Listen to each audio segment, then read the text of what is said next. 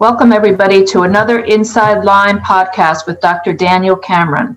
Today, we'll be talking about the case of a 7-year-old girl who was ultimately diagnosed with PANDAS and Lyme disease. The girl had multiple physical and neuropsychiatric symptoms developed 6 months after vacationing in a tick-endemic region of the U.S. Her symptoms emerged over a 3-week period, and she was treated by Dr. Charles Ray Jones, co-author and treating physician.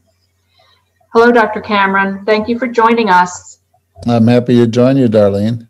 Can you tell us a little bit about this case that was recently published in Frontiers in Psychiatry? They had noted that she had 3 separate streptococcal infections. In recent years, they recognized that there's neuropsychiatric disorders that you can get from strep. So they coined the term PANDAS. PANDAS stands for Pediatric Autoimmune Neuropsychiatric Disorders associated with streptococcal infections. Now that's a mouthful. And in there, it's pediatric because it's mostly kids. Autoimmune means the feeling is that there's something wrong with the immune system. Neuropsychiatric means it's both the brain and psychiatric at the same time, and it's associated with strep. So because this girl had the classic symptoms of PANDAS, history of strep, and a positive ASO titer, which is a strep titer, slightly elevated DNase B titer, all those together with the neuropsychiatric issues allowed the doctors to diagnose PANDAS. Now, she was treated, as you mentioned, for 3 separate strep infections. The last strep infection, she was treated with clindamycin, and her symptoms did not completely resolve. She still had a lot of neuropsychiatric symptoms, and she was therefore tested for Lyme disease with the Western blot, which was positive. It's pretty common in practice to look a second time at a child and realize there's other issues.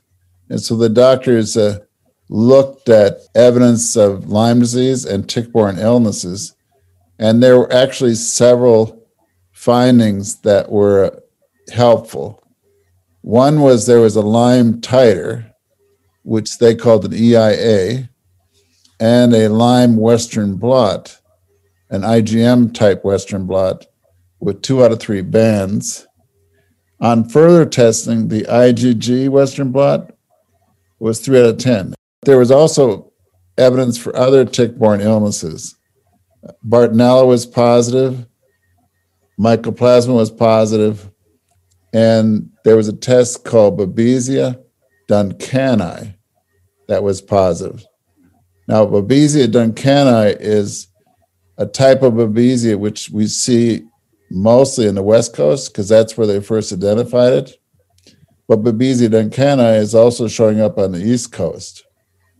And so with a series of infections, the doctors looked a second time at whether her continued illness was in part related to a tick-borne illness. The girl was referred to Dr. Jones, a pediatric Lyme disease specialist, for evaluation and treatment of her tick-borne illness. Now, this can be a little bit difficult or challenging in diagnosing, right? Because PANDAS and Lyme disease symptoms look very, very similar. And not only are some of the neuropsychiatric symptoms similar, but they both can have a relapsing and remitting course. There are 3 different findings that they first associated with PANDAS.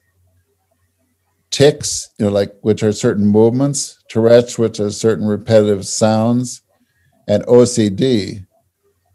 Lyme disease, which has neuropsychiatric issues, can have some of the same findings, especially the OCD findings. And in this case, when that girl first showed up on her first visit, she came in with a variety of symptoms. She had crying, anxiety, headaches, joint pain, decreased cognitive function, fatigue, nighttime wakening, and an extreme fear of sleeping alone. Lyme disease, the assumption is that the immune system is extremely busy from the tick-borne illness. And the reason these symptoms all are common is that when the immune system is busy, the neurotransmitters are high, making plenty of mood issues, in this case, crying and anxiety. The immune system is so busy, people have concentration, focus problems. Their immune system is busy enough for them to be extreme fatigue. So they're wired, they can't sleep. And in her case, she had an extreme fear of sleeping alone. Part of these issues are seen in all ages. It's just some of the issues, some of the neuropsychiatric issues are more prominent in children.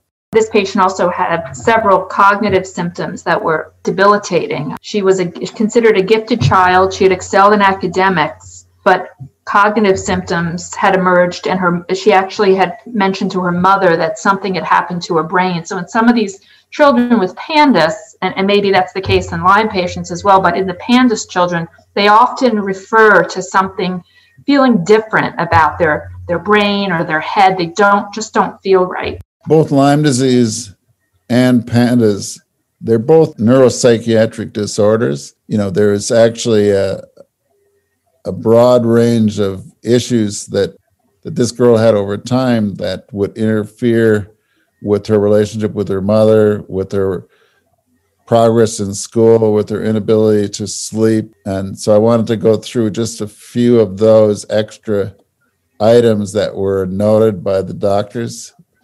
One is an ADHD-like behavior. And this is hard because that's also an age where ADHD is also diagnosed. I find that ADHD, along with a variety of other issues, is worth noting. It's worth looking for an illness or an infection as causing ADHD. There's also a lot of emotion. The neurotransmitters seem to push every mood you can think of. So the fact that she had separation anxiety, panic attacks, mood lability, aggressive behavior are all effects on the mood. She also had cognitive decline. She also had irrational fears. She would not sleep alone. Every child is different. But in this case, you'd be surprised how many of these issues keep showing up if you ask more questions of the child and if you ask the parents what's going on with the child. And in fact, this patient regressed from being a year ahead of her class in math to actually being unable to add beyond the number of 10, which was quite striking change. Neuropsychiatric issues from PANDAS and my experience with tick-borne illnesses, it can affect function. So in this case, the setbacks in her math are probably fairly complicated. One is we often see processing issues, and we also see behavioral issues, focus issues. And so it's actually rather complicated to figure out the exact reasons that she was having troubles comprehending reading, comprehending math, and that's what I've been seeing in the children I take care of. This patient really demonstrates just how complex a child with multiple infections can be to treat, because she was treated for just over 2 years, and she was treated with multiple antibiotics, right, that had changed back and forth to adjust to the symptoms and any side effects. Often over time, I find that there's always different ups and downs. There's changes in their symptoms. There's often treatment responses. There's times where I have to go off antibiotics. There are times that I have to have other specialists involved. I might have to have a psychiatrist or a psychologist to help with the various moods. I have a neurologist often because of headaches or neuropsychiatric issues. Sometimes I have to have some time with the school because of the behavioral issues and because of the learning issues. It didn't appear like any other illness emerged. I'm sure over time that other illnesses are considered, and so I often find various specialists get involved to make sure there's not another illness causing these symptoms. Now, you explained what PANDAS is, but can you explain a little bit about PANS, pediatric acute onset neuropsychiatric syndrome, and how that differs from PANDAS? Over time, most of the research has been on neuropsychiatric issues from strep, but in actual practice, they actually found a lot of other triggers for the same neuropsychiatric problems. And Lyme and tick-borne illnesses lead to this same problem. And so when one is managing the child, PANS means they could have strep or a tick-borne illness or both. We should say PANS. They would have a infection other than strep. It could be any infection. PANS itself can include strep, but I think that most doctors, when they see strep or have evidence of strep, would just go back to the classic word PANDAS. If they can't find evidence of strep and they're not so sure that it's got to be associated with strep, they've gotten in the habit of using PANS. And the paper describes the various treatment regimens that the child had, which lasted for quite a while, and various IV and oral antibiotics. And then she was actually moved on to treatment with IVIG after she was tested with the Cunningham panel. Can you talk a little bit about what the Cunningham panel can tell doctors?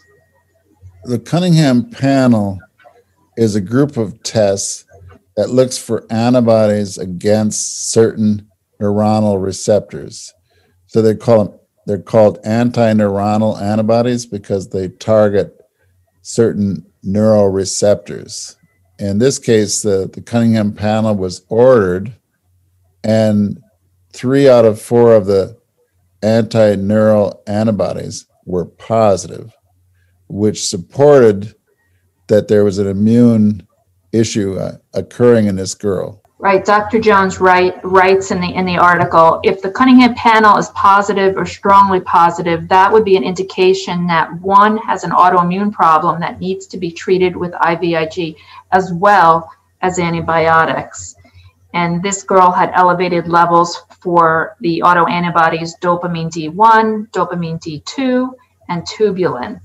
Dr. Jones decided to go ahead with IVIG based on the Cunningham panel test results. Yes, it's pretty common to have more than one issue triggering the neuropsych issues. So Dr. Jones has known how to take care of children, has had plenty of children with neuropsych issues over the years, and he has treated people for the immune issues related to strep, the immune issues related to tick-borne illnesses. And so in that particular statement, he's saying that one might treat the autoimmune problems, but also they might treat with antibiotics, and he finds that combination successful. He did say that he uses the Cunningham panel. That's been helpful to support the use of IVIG. And IVIG is, of course, intravenous immune globulins, and it helps with these autoimmune issues seen in these diseases. The authors report in their timeline that after the IVIG treatments, the symptoms began to decrease, and they actually ran a follow-up Cunningham panel, which showed that those autoantibody levels had returned to normal. There's been a research paper that showed that if one of these children with neuropsychiatric issues, that if they had a Cunningham panel that got back to normal, those were the kids that did well.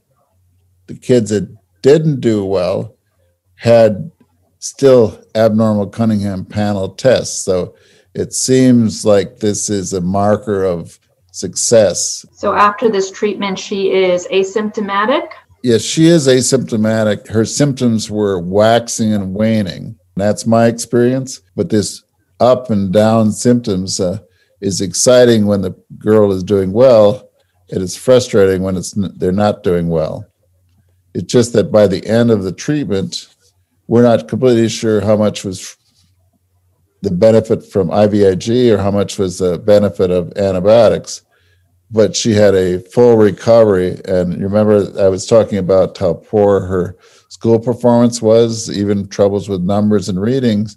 Mhm. She returned to being academically at the top of her class. And I think it's important to note that when I spoke with Dr. Jones, he pointed out that parents may often think that once IVIG is stopped, then the treatment, their child should be better, but that the actual effects of IVIG go on for quite a while, and it takes a while for the body to get back, or the immune system to recover.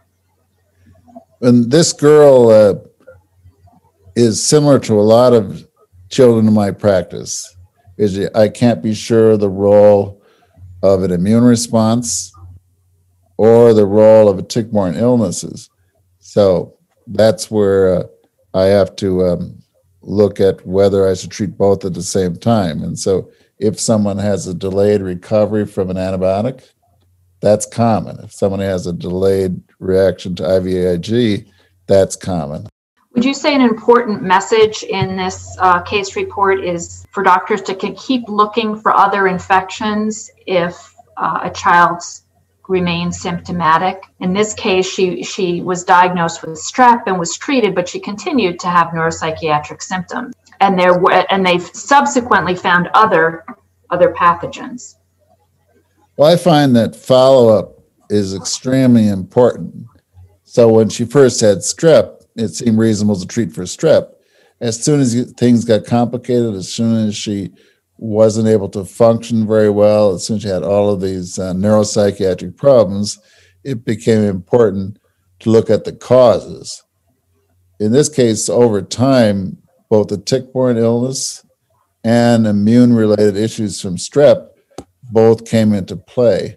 I think the doctors, including Dr. Jones' leadership, stuck with this child, stuck with the ups and downs, and had a good outcome despite how complicated she appeared to be at the beginning. So I would encourage people to make sure that they stick with these families, that the parents don't give up on their children, that they stick with it and fight for the child. And it's so rewarding for the doctor, it's so rewarding for the parents when you get a good outcome. Well, thank you so much, Dr. Cameron, for talking about this case report. And we'll let our listeners know that if they want to read the full study, there is a link on your podcast page to the study with some highlights. And thank you, Darlene, for leading the discussion. Have a good night.